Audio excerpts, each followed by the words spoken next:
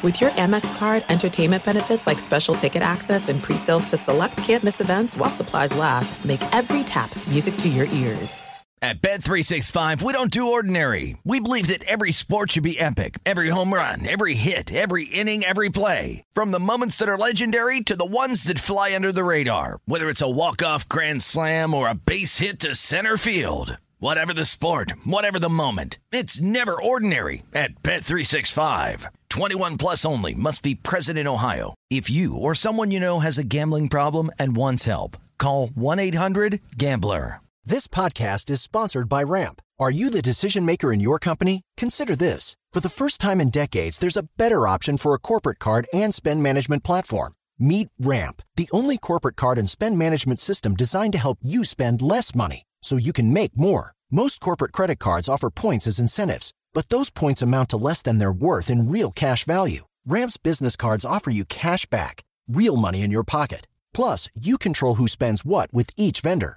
And Ramp's software collects and verifies receipts automatically, which means you'll stop wasteful spending and close your books in hours instead of days. Businesses that use Ramp add up to 5% to their bottom line the first year. If you're a decision maker, adding Ramp could be one of the best decisions you've ever made.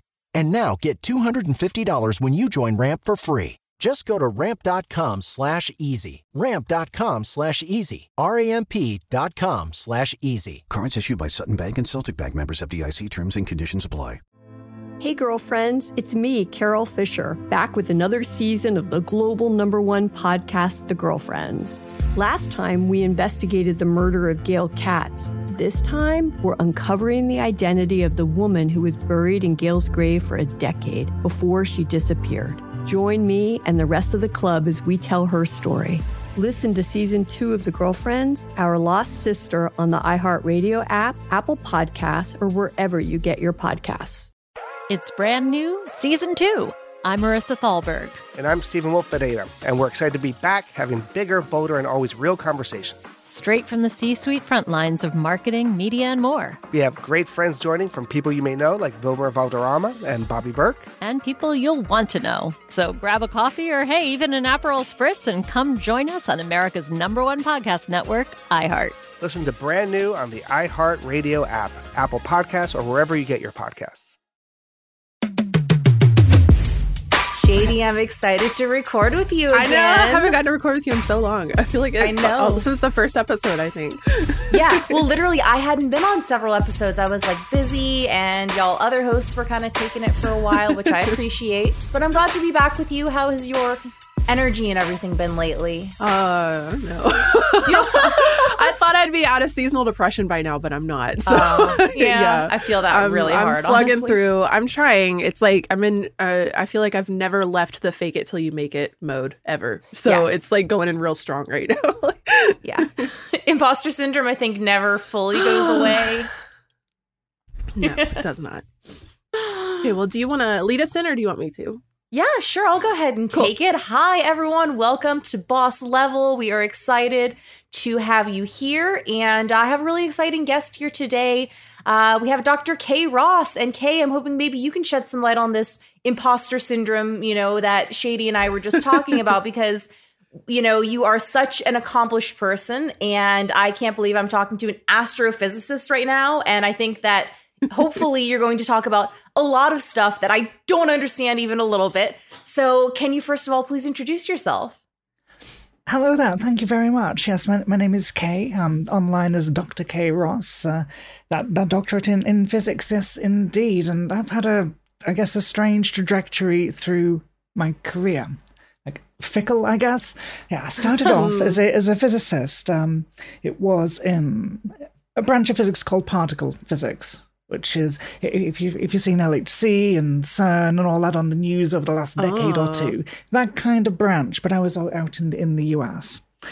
But about 10 years or so ago, I decided to take a little sidestep and ended up in the games industry. So a lot of folks on Twitter, if you follow me on Twitter or whatnot, might know me from my work with Frontier Developments in Cambridge in the UK, where I was involved in a game called Elite Dangerous, where for some great and wonderful amount of ambition, we decided to create the entire Milky Way as a game area. So ambitious, that was the word. And that was a very fun time. Then a few years ago, I started streaming as well. Just keep on doing new stuff. And speaking of that imposter syndrome, that's what I've had all this entire time, starting on these fun projects through science and the games industry and streaming. And currently I'm at a different game studio. I've recently in the last year moved to Splash Damage, where I currently work as what they call a technical lead. I used to be a programmer on Elite Dangerous, but now I'm a tech lead, and that's looking after all of the other programmers on a particular project. So no pressure, and don't let the imposter syndrome get in the way. Hopefully don't let it sneak in.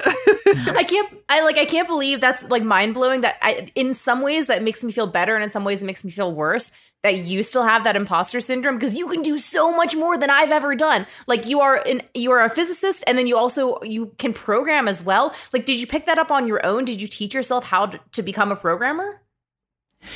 It was part of the work in physics. Oh, I didn't know those were the same thing. I thought those were two separate things. Oh no, it's a very, very useful tool.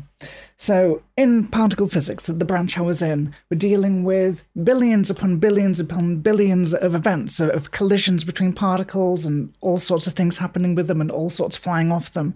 And we've got to track those things, we've got to identify those things, find out exactly what happened. And it's way too much to do by hand. So And you can't buy Microsoft particle physics off the shelf. So we need to make these things ourselves and share them across the science community.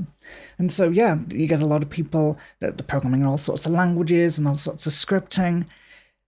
It's maybe, in many cases, not quite up to professional standards of the software industry. I mean, it was very cavalier, everyone doing their own little analysis, but it really ties in there. And from that, I was able to make the sidestep. So that said, computing and games have been an interest to us, very, very small. Since starting off with my first computer, which was a Commodore 64, an 80s 8-bit little thingy. And that's starting up with what did they call it? Commodore Basic, C64 Basic. And learning to script from magazines on that. God, wow. Just dating myself That's terribly awesome, now. though. But yeah. But it's also impressive to hear about like just you learning it yourself. And I mean, that's wild to me because I was actually a computer science major, but I was terrible at like programming. So I can't imagine, that being such like, you're just like, oh yeah, that part, that's just a tool that I use to do this main thing, which is the physics. But can you tell me about how you made this giant sidestep? Like, had you always wanted to work in gaming, or was that more of something you kind of stumbled upon? Was always a side interest. So from doing little bits of modding when I was a student, Half-Life and Quake maps and things like that. But the particular studio I went to, the particular project I moved on to, that is Frontier Developments and Elite Dangerous, that was something I specifically targeted, after they came forward with the Kickstarter campaign at the end of 2012, because that's the fourth game in their series. The second game in their series, Frontier Elite 2, they called it, I had on the Amiga computer. I had an Amiga 600, and that was one of the things driving my interest in science at a young age.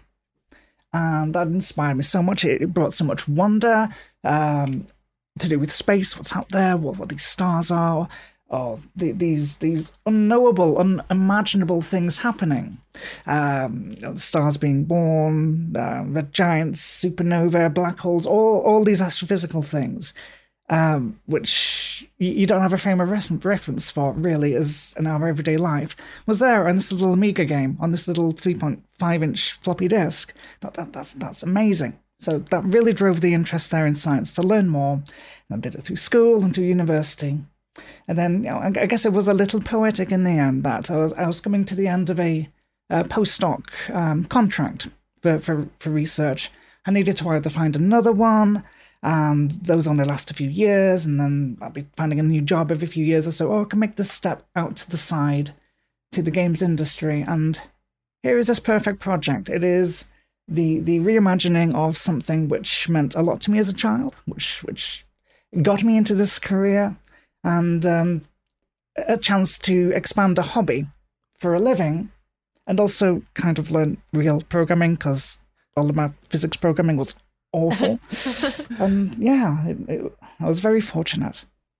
So you just kind of stumbled across Elite Dangerous as an opportunity? Yeah. So that's really serendipitous. That's like the perfect opportunity for you. I think it was the second time I'd applied, though, because I wanted it. And I ended up reaching out to the CEO on Twitter saying, "Hey, would you take a physicist? I'm not really a proper programmer. Would you?" And he said, "Yeah, go on, apply." And yeah. So when you had joined up, had they already undertaken the endeavor to create the Stellar Forge, or was that something that you came on and said, "Hey, wouldn't it be neat if we created the Milky Way inside this game?" Oh, it was always going to be a keystone, a key pillar, that's the right phrase, of the game. It was always on the plan. And so I arrived in April 2013. And so it had been undergoing some development up until that point. And I joined under the tutelage of the lead programmer at the time, Igor Terentjev, whose name I unfortunately butchered, and I apologize for that. And also a programmer called James Potter. And I think to an extent, though, I forget exactly how much, Jonathan Roach. And it was between all of us there setting up the systems to create the Stellar Forge. Now, for those who aren't aware, that is the engine, the algorithm, the series of resources and code which procedurally creates the Milky Way, or at least all the data to create the game objects from. And so when I got there, there was a concept of what a star system is, just as a container for data. There wasn't a system for creating those en masse. There wasn't a system to create the data in a way which was scientifically plausible or accurate or representative of what stars should be where, depending on where the mass is, depending on how old that part of the galaxy is. And that's the side which I really looked at. So I was looking after the generation of star systems from base principles of the Milky Way itself. And then James Potter, because I always like to give credit where credit is due. I never want to say it was all me, absolutely not, was looking at generating what is inside a star system itself. And Igor was bossing the entire thing until he went his own way at some point. Were you expecting to segue your education in particle physics into the video game industry? Well, my plan was I'll join the industry for a year and I'll learn how to program properly, learn how to program efficiently, because a lot of physics code can be a little slow. And then I'll go back and I'll take back what I've learned to research. And nearly 10 years later, and I've still not finished this year in industry. So you've stepped into streaming now, too. What was it that got you interested in streaming, and what kind of stuff do you stream? Right. So when I first started streaming, it was because I wanted to demonstrate painting. There's something entirely different from science and programming. I paint acrylic paintings for a hobby. They're not very good. They're very amateur. Well, are they like landscapes? But I always like to share it. Are they like I like landscapes? to share the process of it. Landscapes. Cool. Yeah, just whatever I found amusing at the time. That's so fun. It's the opposite side of your brain. Yeah. The one painting, for example, was I wanted to do one for a friend as a thank you. What do you want? Oh, something regarding Carl McLaughlin, who's an actor, been in a whole bunch of David Lynch films. So I ended up painting a scene from the film Dune. So that had a recent reboot as well. But instead of sandworms, because it features sandworms, I replaced them with giant ferrets. All these little Fremen riding on a ferret. That's cute. Oh my god. That's so funny. that's what popped into mind for some reason. So that's what I painted. And then the job is getting that on the canvas before I get bored and move on to the next thing. But anyway, yeah, so I moved on to streaming because I wanted to show some of the process of doing it. And that started off with trying to record it with a horrible shoulder-mounted camera, which looked like a torture device from the 1800s, and that wasn't very good. And that moved on to games because a few people were doing it, just wanted to find out how that worked. But then I just kind of abandoned it for a few years. I'm busy with other stuff, with the day job. And then, of course, 2020 happened. And I needed to find a different hobby because I couldn't get outside as much due to the global conditions. Just started doing some games. I was inspired a little bit by, I want to give a shout out here to Artemis, a friend of mine who worked with me at Frontier, who left and started streaming full time, following her dreams as well. And that was inspiring. And I wanted to give it a go as well. And that's how that started in 2020. It just kind of started steamrolling a little bit. I guess I was also lucky there because I'd done some streaming with Frontier just to promote the game or talk about the game a little bit. And so some people who follow the game followed me onto Twitch as well, and that was very kind of them. Now, it's not like I've ever had a massive, huge partnership-level audience, no. But I'm very, very, very thankful for those who did. The communities on Twitch have been very welcoming and very understanding and incredibly wholesome, if you can... wow, you found a good corner, didn't you? So, yeah, that has really kept me going over the last few years, and I can't thank people enough for the help for me getting streaming and also for being there and chatting to me through it. It's really got me through these last few years, so... Well, it's a very unique space that you would occupy. I mean, definitely like a woman in this industry, but bringing in the physics, like the science level of it, I know that I'm sure there's probably a lot you could talk about just like being a woman in science as well, and like the science industry. And I don't know, kind of like the I want to use the phrase odd man out, but it's the opposite, the odd woman out in those kinds of spaces. But that would, I think, inspire a lot of people. And I know that I've got a friend who is obsessed with Elite Dangerous, but they're also in school for like astronomy or astrophysics. I'm not sure exactly what their major is, but I can't tell you how many times that they're like booting up the Discord video share to be like, look at this star I just found. I got to show you. Like I don't think I understood like the depth of the game until I really watched them like take me through and show me. Like I believe that they said that it's accurate, the distance and the travel like to get from one star to the other. Like it's how. I mean, I don't know if you can succinctly explain this, but how did y'all map the Milky Way galaxy into a video game? Like, how is that even possible? Now, it's a very, very, very good question.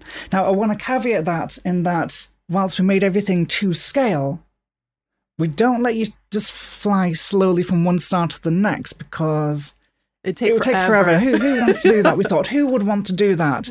Then, of course, we released it and people tried to do it. And like, but the only thing stopping it is some under-the-hood code glue to unload things and load in the next things.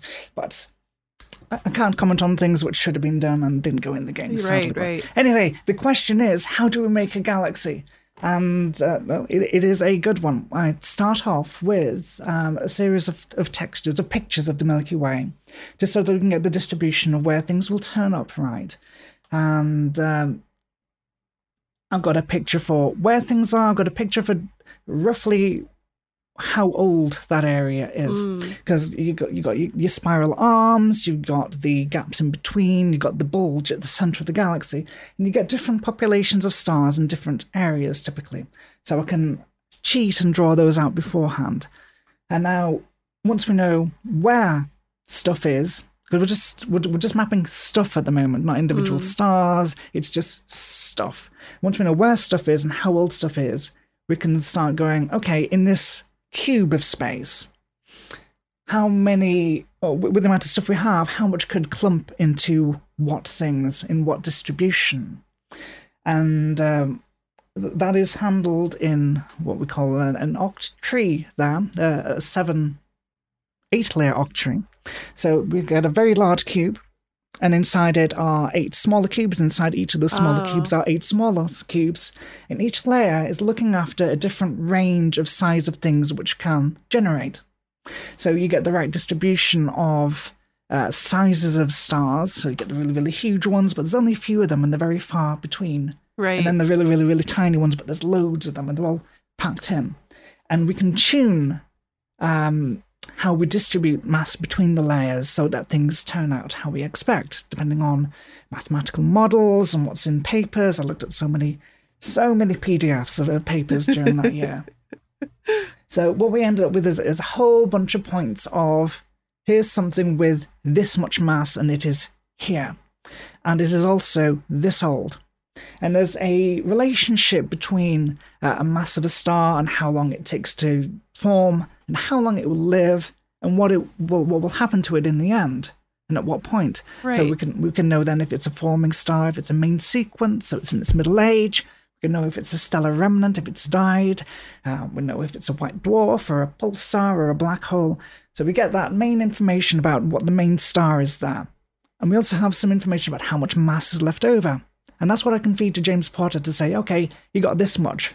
You go out and make all of the gas giants and where the planets are now. So in this game, does everything is there time? Does it expand? Does your spaceship get sucked into the gravity of certain things if you get too close to it? Does it function, I guess, in other words, or is it static and it just stands still? So in this game, it is static. For the type of experience, the type of flight that the designers wanted.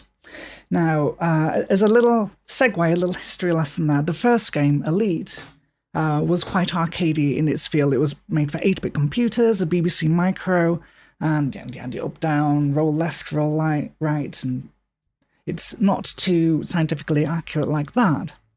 But then the second game, Frontier Elite 2, did a lot more of the simulation. It was all Newtonian gravity.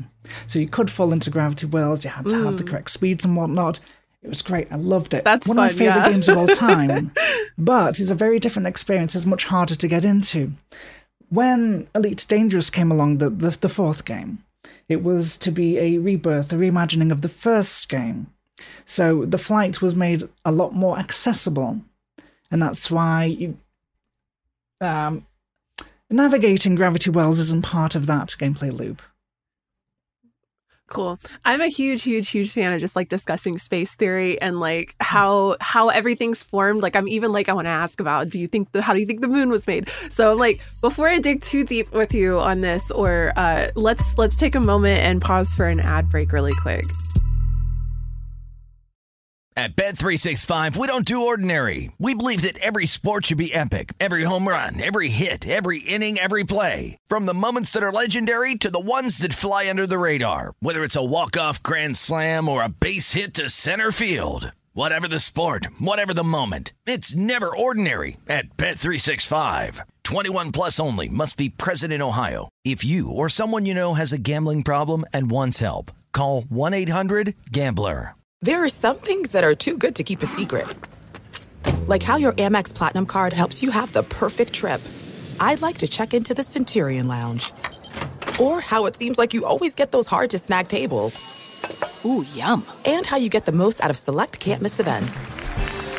With access to the Centurion Lounge, Resi Priority Notified, and Amex card member benefits at select events, you'll have to share. That's the powerful backing of American Express. Terms apply. Learn more at americanexpress.com/withAmex. This podcast is sponsored by Ramp. Are you the decision maker in your company? Consider this. For the first time in decades, there's a better option for a corporate card and spend management platform. Meet Ramp, the only corporate card and spend management system designed to help you spend less money so you can make more. Most corporate credit cards offer points as incentives, but those points amount to less than their worth in real cash value. Ramp's business cards offer you cash back, real money in your pocket. Plus, you control who spends what with each vendor. And Ramp's software collects and verifies receipts automatically, which means you'll stop wasteful spending and close your books in hours instead of days. Businesses that use Ramp add up to 5% to their bottom line the first year.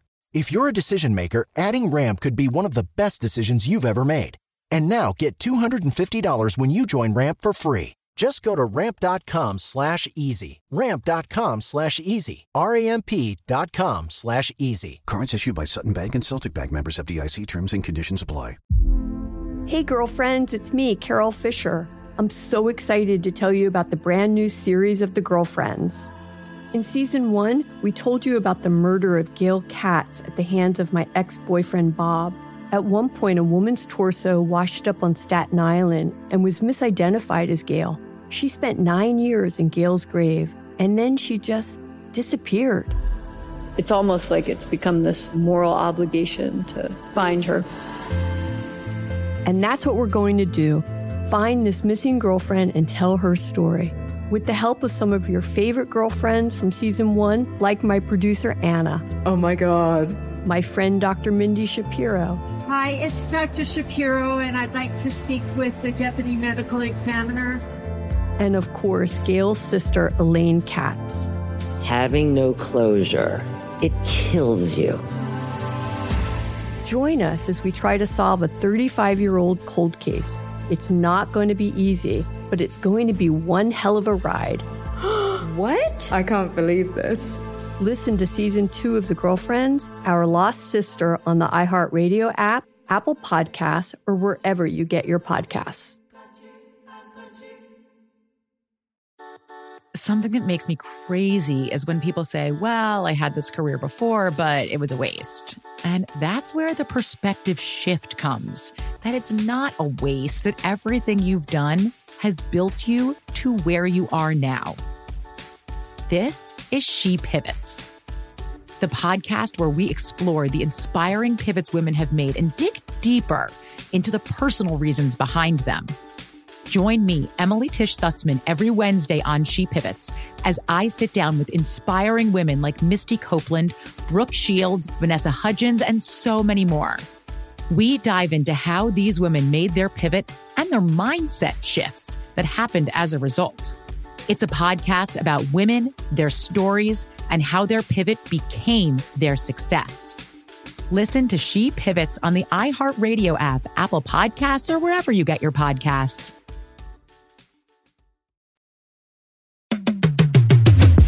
Okay, welcome back, everybody. And thank you so much, Dr. K, for being here and chatting with us today about your experience in the industry. I think I'd like to touch in a little bit with you on how you've kind of navigated both of these industries as a woman, or if that's impacted you at all, and what your kind of thoughts are around that.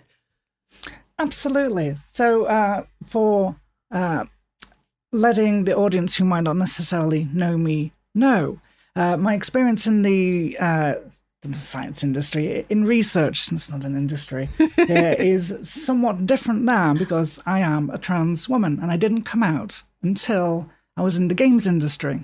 So my experience of science was as a closeted person in that respect. Oh, interesting. Okay. And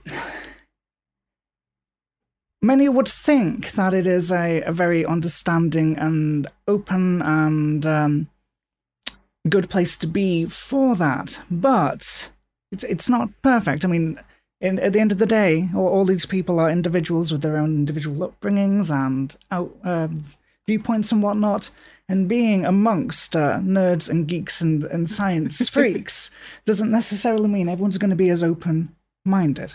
Now, on the whole, lovely people, but there's also, in physics itself, a strong sense that this is the old boys club, and after work they go to the old that sounds very ageist there. There's a thing over here in the UK called old man's pub. I don't know if there's the same thing where you are. Oh yeah, I mean, I like the old boys club. Like I can see how it would sound ageist, but it's really just like the seniority. They've been here forever, so they'll always be here. Yeah. It's expected that you go there. It's expected that you be laddish and you drink ale, and it's just expected. If you don't do that, you're not included. And a very big part of any workforce or field you might find in is that social aspect of that collaboration, that working with people. And that can become harder if you don't have the same social aspects as the others. And yeah, I did struggle a little bit in science from that point of view.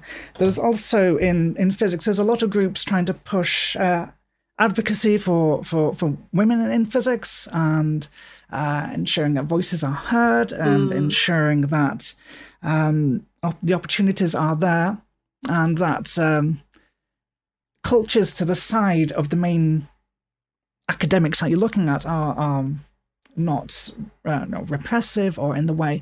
And there is sadly sometimes not an understanding about why those groups exist. Like, oh, this is all just maths. Why should we need to care about that? We don't care about the social. No, it all has an impact. Yeah. All this working environment can really impact all of your co-workers, who feels welcome there, who feels encouraged to be there. So I'm very glad to see these groups running. There's still work to go. On the other side, in the games industry, for me personally, from what I've seen, it's been absolutely amazing so far. So supportive in terms of transition, of LGBTQIA plus rights, all of that. I know there are difficulties in some places, in some companies. I've really looked at, though, between Frontier Developments and Splash Damage, looked after me very well. And that sense of collaboration, of that acceptance and of, hey, however you are, however you need to be, fantastic. Let's all be friends. Let's work on something cool together. It's very encouraging. And if anyone's worried about joining this industry, due to those things, I won't say don't worry, but I will say, do your research, ask people. The good companies are out there for that. Yeah. Yeah. At the end of the day, it is, an unfortunate fact that we're not going to get along with everybody. But in my experience, I find that the game industry has, I think, come a long way since, 10 or 15 years ago. Kay, do you feel that in either, I know you said science isn't really an industry, but let's call it the research industry or in the games industry, do you ever find that your maybe knowledge or expertise comes into question, like because of being a woman as compared to some of your male colleagues, whether it's like you can tell someone maybe doesn't think you know what you're talking about, or maybe something even more overt than that? In physics, definitely. I was thinking of this the other day. When I was over in Fermilab, it was the research place, the lab site I was based, and on the experiment I was on, there'd be weekly meetings at least in your department, and you'd go and someone would give their updates for the week, and everyone would judge or offer support and whatnot. And there was always from some certain people, a sense that they want to be competitive, that they want to be macho. And if you couldn't argue in that slightly aggressive tone that they took, that they would become very dismissive. So for the people trying to be more constructive or polite, one might say, it wasn't always the easiest. There can be a difference in communication styles. I've found a lot of ways in personally, I choose to spend time around a lot of people that are very polite. They don't interrupt or talk over each other. And, that is not my experience with everyone, but that's my experience with those who I choose to spend my time with, at least personally. In my early 20s when I spent a lot of time in the metal scene, music. It took me, I was younger, so it took me a while. I remember vividly when I realized that I was surrounded by it was mostly a male dominated space. And I vividly remember this moment of, they don't respect me. And it not because anybody said anything. We were all standing around a table, and it was like a whole circle, maybe 8 people around one individual table, like a little, and everyone was just like loud and clattered and talking. And I remember trying to jump into the conversation multiple times and just being cut off and talked over. And I remember just kind of stepping back the 4th or 5th or 6th or 10th time it happened, and just kind of watching the conversation continue, and nobody looking to me, nobody checking in, nobody being like, oh, did you want to finish what you were saying? Or did you want to, sorry, I interrupted you. Did you want to say? And it was just this vivid realization of, I will never fight to be heard ever again. I will never beg. I will never, and I'm certainly not going to be the person that throws a hissy fit over here because I keep getting interrupted, because that's just going to make this this even worse. It's going to make me look even weaker that I have to like beg for that space. You know what I mean? I vividly remember that. And then there was a follow-up moment to that where I had asked a question to one individual and they turned and made direct eye contact with the other man in the conversation and answered the question to that person. And I was just, I was like, I'm checking out. I'm not. And the thing about these people is that they were like, by all intents and purposes, my friends, like what I felt like nice, lovely people. But it was this overt expression. It was like a culture, you know. It wasn't anything that they were individually doing. It was collectively that it was just happening, and it was just like I vividly remember it. So like it's to me very stressful and angering to be in spaces like that. And so whenever I find myself in them, I just dip out and I go back to my little corner, and like people can come to me if they want to, but I'm not going to fight my way into this. And maybe that's the wrong take. Maybe we should be fighting our way into it, but it's so exhausting to me, and it's really bad for my blood pressure too. So. Yes, that, now that you mention it, that is an issue when it comes to meetings. And in the games industry, there are a lot of meetings. So many meetings. And it is hard to sometimes get your voice heard, because a lot of the others do like to speak over. They're like, oh, an idea comes in, they'll start speaking. Doesn't matter if you finished or not. Doesn't matter if you're trying to say something. There's often not anyone taking any note of you going, oh, yeah.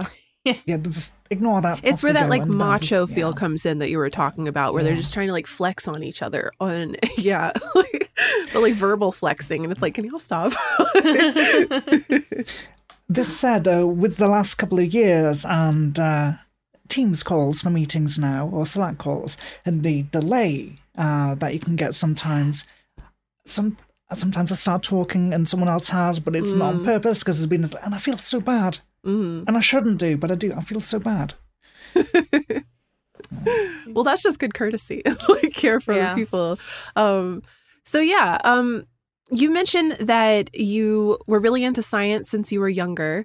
And so when you went into school, was it with the intention of learning science, or what did, maybe the way I want to phrase this question is, when you were that kid playing the floppy disk game that you were talking about earlier, and you were imagining what you were going to be when you grew up, what was that going to be, and how does that differ from where you are now? Oh God, that's a good question. I've got to remember stuff from an embarrassing number of years ago. I knew I wanted to be in science. I wanted to be a researcher and a lecturer. Oh, cool. Yeah. When I was checking out the high schools, for some reason, yes, they do open days at high schools between primary school and secondary school. We call them high school. So I know in high school, in some areas, that's for a certain age range, isn't it? Rather than the entire thing. So between the ages of 10 and 11, we change from a primary school to a secondary school, and we get to go see open days, go to the one that we want, hopefully if we can. And I was asking questions of the science teacher, like, okay, so I know what happens if you split the atom. We've seen the pictures. What happens if you crush an atom? Which doesn't make sense. But to a 10-year-old thinking, okay, well, if that's that, what's that? Then what's that? And I wanted to know all the details. I wanted to know how the world works and how the universe works and why and why. And that's what went on. That's what drove me. And that's what ended up with me applying to physics at university. It was going to be 50-50 between physics and art, and I'm glad I went with physics in the end, because I'd rather do one as a hobby on the side rather than having to write essays about it. So, yeah, it worked out there. But that's great that you were mentioning earlier that you stream like painting, so that's great that you still get to do that art as a hobby instead of as a career. And I wonder, had things gone differently and you decided maybe you'll try to do art as a career versus do kind of physics and programming as a hobby, like how do you think that would have worked out? Oh, I sit here wistfully thinking sometimes, how great would it be just to do that for a living? And whilst I know some good friends who have managed to do that, and they're fantastic artists, and I'm so jelly of them, and the kind of things they can do, I don't think I'd been able to see it through. But I have a problem when it comes to painting in that I've got to get it done before I get distracted or I get bored of it or if I get a little fed up with it. So, yeah, it probably wouldn't have worked out for me. So on your route to where you are now, have you had any major failures that you learned something from? Oh, many failures. But that is how we learn and that's how we grow. Mm-hmm. If we never got anything wrong, we wouldn't find new things. We wouldn't be able to adapt, and it just wouldn't be as interesting. But this is me ad-libbing whilst trying to think of a particular fun story. You're doing it so well, though. I guess in terms of mistakes, I guess in terms of, didn't go quite well, things to learn from it, the constructive, the managerial way of putting it is, I'll go back to working on Elite Dangerous again. I'll try very hard not to give away company secrets and details and whatnot. I know they're very strict on that. But the mistake or the thing to learn from was my approach to getting things correct or getting things right or getting my interpretation being the one that was taken into the game. And I started off with the impression thinking, okay, I've got to be the spokesperson for science. I've got to be the driving force for that. I've got to be the one fighting as hard as the other people there are fighting. And it was exhausting. It was exhausting. All it did was cause some conflict between people who also thought they had the mandate to be in charge of this part or this part.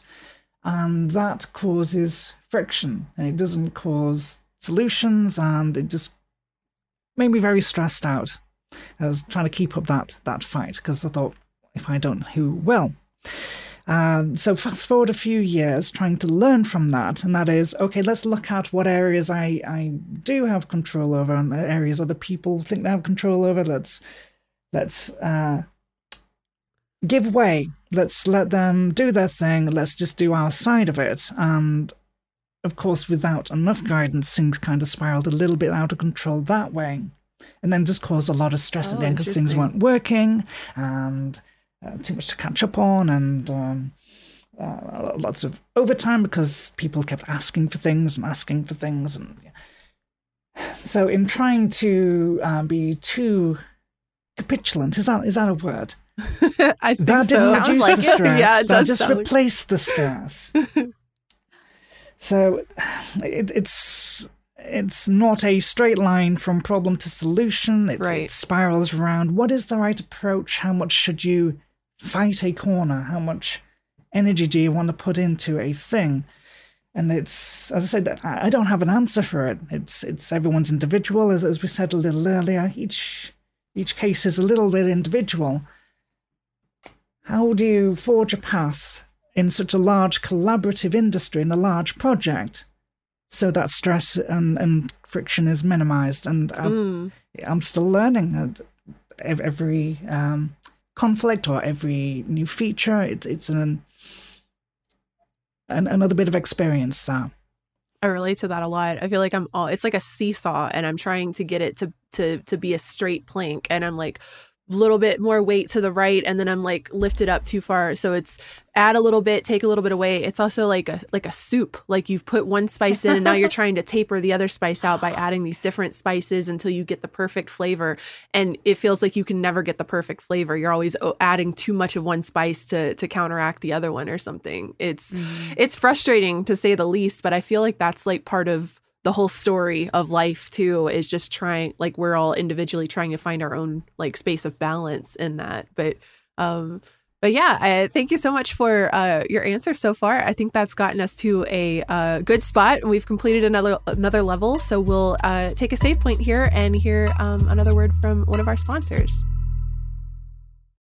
At Bet365, we don't do ordinary. We believe that every sport should be epic. Every home run, every hit, every inning, every play. From the moments that are legendary to the ones that fly under the radar. See for yourself when you sign up today and get $150 in bonus bets when you bet just $5. Whatever the sport, whatever the moment, it's never ordinary at Bet365. 21 plus only. Must be present in Ohio. If you or someone you know has a gambling problem and wants help, call 1-800-GAMBLER. Terms and conditions apply. There's no distance too far for the perfect trip. Hi, checking in for... Or the perfect table. Hey, where are you? Coming! And when you get access to Resi Priority Notify with your Amex Platinum card... Hey, this looks amazing. I'm so glad you made it. And travel benefits at fine hotels and resorts booked through Amex Travel, it's worth the trip. That's the powerful backing of American Express. Terms apply. Learn more at americanexpress.com/withAmex. This podcast is sponsored by Ramp. Are you the decision maker in your company? Consider this. For the first time in decades, there's a better option for a corporate card and spend management platform. Meet Ramp, the only corporate card and spend management system designed to help you spend less money so you can make more. Most corporate credit cards offer points as incentives, but those points amount to less than their worth in real cash value. Ramp's business cards offer you cash back, real money in your pocket. Plus, you control who spends what with each vendor. And Ramp's software collects and verifies receipts automatically, which means you'll stop wasteful spending and close your books in hours instead of days. Businesses that use Ramp add up to 5% to their bottom line the first year. If you're a decision maker, adding Ramp could be one of the best decisions you've ever made. And now get $250 when you join Ramp for free. Just go to ramp.com/easy. Ramp.com/easy. RAMP.com/easy. Cards issued by Sutton Bank and Celtic Bank, members of FDIC. Terms and conditions apply. Hey, girlfriends, it's me, Carol Fisher. I'm so excited to tell you about the brand new series of The Girlfriends. In season 1, we told you about the murder of Gail Katz at the hands of my ex-boyfriend, Bob. At one point, a woman's torso washed up on Staten Island and was misidentified as Gail. She spent 9 years in Gail's grave, and then she just disappeared. It's almost like it's become this moral obligation to find her. And that's what we're going to do. Find this missing girlfriend and tell her story. With the help of some of your favorite girlfriends from season 1, like my producer, Anna. Oh my God. My friend, Dr. Mindy Shapiro. Hi, it's Dr. Shapiro, and I'd like to speak with the Deputy Medical Examiner. And of course, Gail's sister, Elaine Katz. Having no closure, it kills you. Join us as we try to solve a 35-year-old cold case. It's not going to be easy, but it's going to be one hell of a ride. What? I can't believe this. Listen to season 2 of The Girlfriends, Our Lost Sister on the iHeartRadio app, Apple Podcasts, or wherever you get your podcasts. Something that makes me crazy is when people say, well, I had this career before, but it was a waste. And that's where the perspective shift comes, that it's not a waste, that everything you've done has built you to where you are now. This is She Pivots, the podcast where we explore the inspiring pivots women have made and dig deeper into the personal reasons behind them. Join me, Emily Tish Sussman, every Wednesday on She Pivots as I sit down with inspiring women like Misty Copeland, Brooke Shields, Vanessa Hudgens, and so many more. We dive into how these women made their pivot and their mindset shifts that happened as a result. It's a podcast about women, their stories, and how their pivot became their success. Listen to She Pivots on the iHeartRadio app, Apple Podcasts, or wherever you get your podcasts.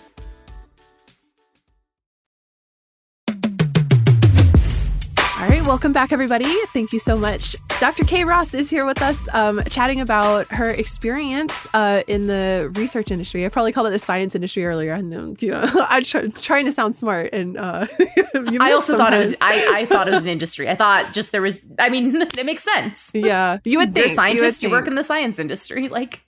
There are signs of it which are very industrialized. There are some universities who have an entire side business for their science department of, okay, we'll make these kind of instruments for you and market them out, or we'll do these kind of things for you. There are some rather commercialized sides of it. Though thankfully I was never a part of that. I'm not good at business. Yeah. Okay, so we talked a little bit about some of the mistakes that you've made along your path, but what would you say are some of your favorite moments in your career so far?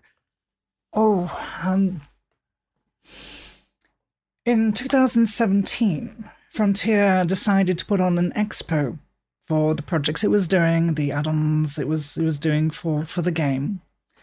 And they said, hey, do you want to give a talk? And sure, I'll give a little talk on Stellar Forge, and I'll be up on the side stage, not the main one, it's just a small room, and the few people who turn up will be interested in the science part will come along, and we'll have a few questions, and yeah, that'll be nice, because I like to interact with people who are playing the game, enjoying it, talking about science, because that's what I'm here for. I like the science. And it ended up being that side room got packed out, and there was queues out in the corridor, and there's people baying to get in. That sounds all very full of hubris for me there, but that was incredibly humbling, and really demonstrated to me that those things that I was interested in, those things which influenced me as a child and got me interested in the universe itself, that's still happening, and I have the privilege of working on a project for that, and it was wonderful to be a part of that. That's cool. And I guess that kind of fulfills your like childhood ambition of like lecturing and stuff. So that's awesome. I was also thinking about that a bit with your streaming, because when I was younger, I wanted to be a teacher growing up, and doing internet like YouTube and stuff has been like a very interesting way to teach without being part of the education system, which I'm not a big fan of, but I am a fan of education. But the education system looking like I do, probably not going to work out very well. But so you are here on the Boss Level podcast, and we do like to ask, what does it mean to be boss level to you? Or to reach the boss level? To be boss level is totally not just making this up on the fly. To be boss level is to realize that you don't need to be playing someone else's game. Oh. To be boss level is to realize what it is you want, what interests you, and just chase after it for the sake of that. And to be your own person, forge your own path, best you can. That is an excellent answer. You don't have to be playing somebody else's game. Yeah, that like honestly blew my mind. Like that's so incredibly helpful to me. Thank you for sharing that like insight with us. That like really struck me in a way that moved a puzzle piece into space, into a spot in my head that I'd been like looking for that piece forever, and it's like, oh wow, okay. Yeah, same. That did something in my brain that I really liked. Wow, you don't have to be playing someone else's game. It's really easy to find yourself doing in this like new age internet or entertainment industry too. We all get wrapped up in like groupthink, and it's a lot like that scenario I was talking about, where like it wasn't the individuals that were talking over me. It was some like overarching system we were all partaking in, and we didn't even realize it. And it's the same, like we're all just kind of playing a big game and we don't even realize it. And I haven't noticed until I've stepped back recently and just kind of like went from active participant to observer. But it's like, what are y'all doing? What are we doing? But yeah. So you stream on Twitch, and we've talked a little bit about your painting. Is it only painting that you do, or do you stream video games? And do you have a favorite game? I do stream games. I mostly stream games now.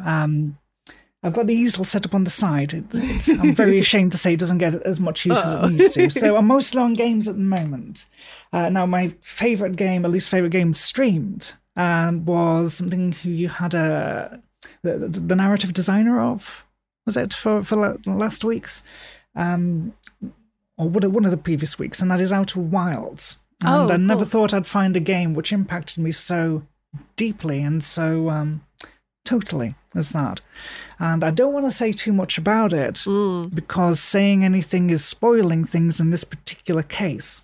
But to all y'all out there, if you're listening, if you've not played Outer Wilds yet, go give it a shot. It's a mystery game, it's a space game, it's so full of heart, and will get you thinking by the end for absolute sure.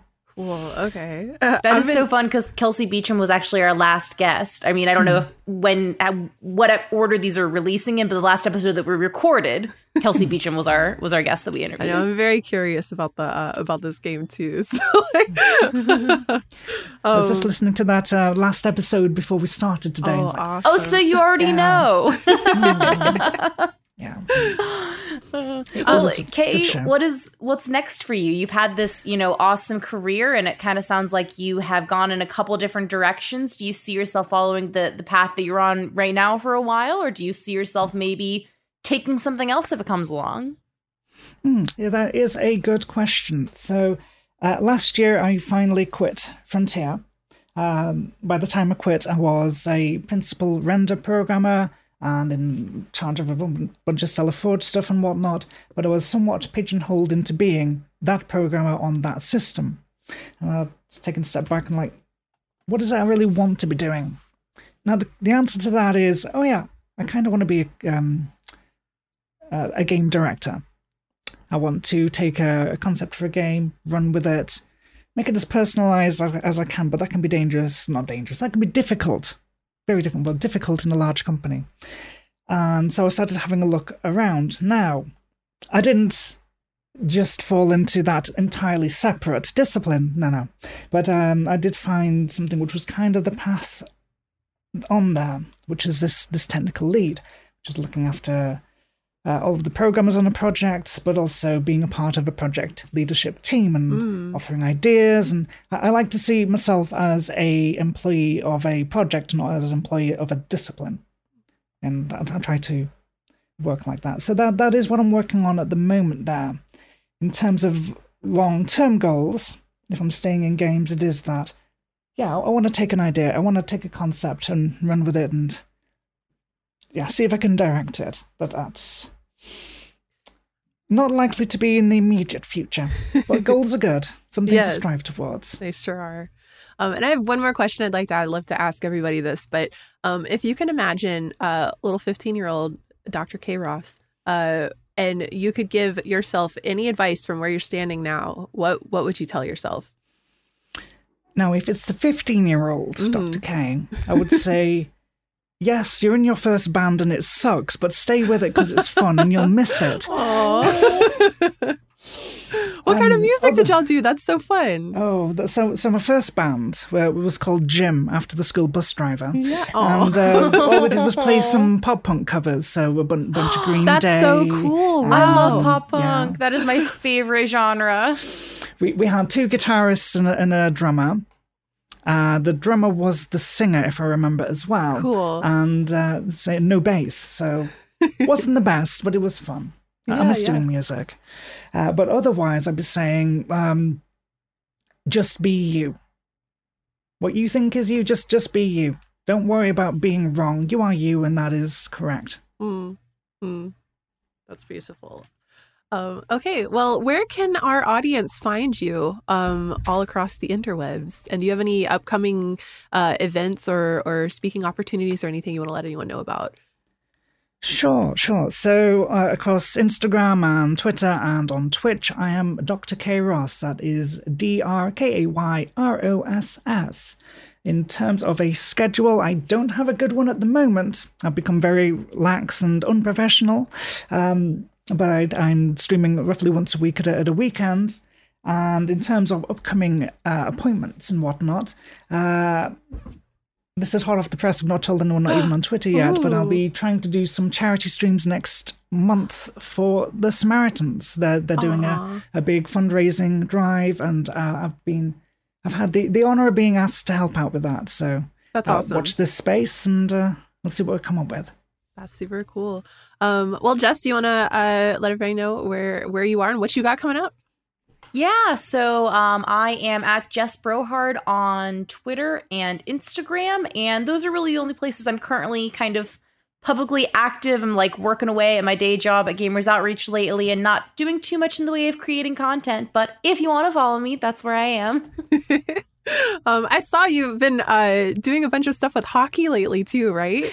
Yes, I have. I've been playing hockey. I'm taking a class on how to play hockey, and it has been insanely fun. It is so hard, but the great thing about hockey is that you will fall, but you're padded up. It doesn't hurt. It's kind of fun to fall. You fall and you slide. It's like a little bonus. It's been so inspiring watching your updates on Twitter. I'm like, oh my God, I want to go do something sporty and cool. What? This seems so fun. You should do it. It's so scary to step outside your comfort zone, but it's so fun. It's so fun. And then I'm Hey Shady Lady. I'm Hey Shady Lady across all the platforms, Instagram, Twitter, Twitch, YouTube. And I guess the most upcoming thing I have is I've been revamping my website, HeyShadyLady.com. I'm really excited about it. And I've been working on a tarot educational series where I'm deep diving all of the esoteric symbolism in every single tarot card. And so we're going deep into mythology and history and all kinds of stuff. It's definitely intense, but it's been a lot of fun. And that's probably a project I'm looking to take on for the next couple of years. It's taking me 2 or 3 weeks per card, and there's 78 cards in a tarot deck, so it's a long project.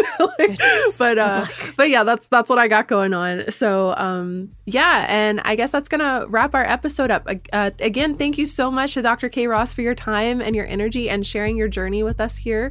It has been an absolute pleasure. And I guess we will see you on the next episode of Boss Level. Bye, everybody. Bye. Bye.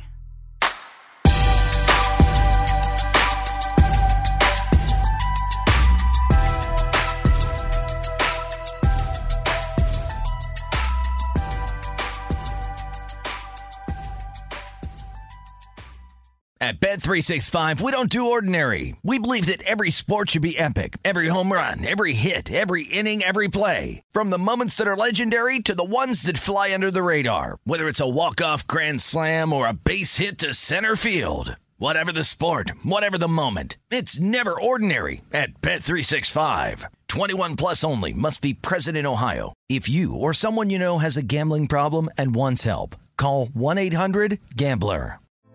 Hey, girlfriends, it's me, Carol Fisher, back with another season of the global #1 podcast, The Girlfriends. Last time, we investigated the murder of Gail Katz. This time, we're uncovering the identity of the woman who was buried in Gail's grave for a decade before she disappeared. Join me and the rest of the club as we tell her story. Listen to Season 2 of The Girlfriends, Our Lost Sister on the iHeartRadio app, Apple Podcasts, or wherever you get your podcasts. It's brand new, Season 2. I'm Marissa Thalberg. And I'm Stephen Wolf Pereira. And we're excited to be back having bigger, bolder, and always real conversations. Straight from the C-suite front lines of marketing, media, and more. We have great friends joining from people you may know, like Wilmer Valderrama and Bobby Burke. And people you'll want to know. So grab a coffee or, hey, even an Aperol Spritz and come join us on America's #1 podcast network, iHeart. Listen to Brand New on the iHeartRadio app, Apple Podcasts, or wherever you get your podcasts. It's like the police knew who he was before they got here. From iHeart Podcasts. The medical school dean at USC was leading a secret double life. Is he breathing right now? Yes, he's absolutely breathing. I'm a doctor, actually. A story about money, power, and corruption. When people fall in line, they fall in line. Looking back, I realized, everyone knew. I'm Paul Pringle, an investigative reporter for the LA Times. Listen to Fallen Angels, a story of California corruption on the iHeartRadio app, Apple Podcast, or wherever you get your podcasts. Something that makes me crazy is when people say, well, I had this career before, but it was a waste. And that's where the perspective shift comes, that it's not a waste, that everything you've done has built you to where you are now. This is She Pivots, the podcast where we explore the inspiring pivots women have made and dig deeper into the personal reasons behind them. Join me, Emily Tish Sussman, every Wednesday on She Pivots. Listen to She Pivots on the iHeartRadio app, Apple Podcasts, or wherever you get your podcasts.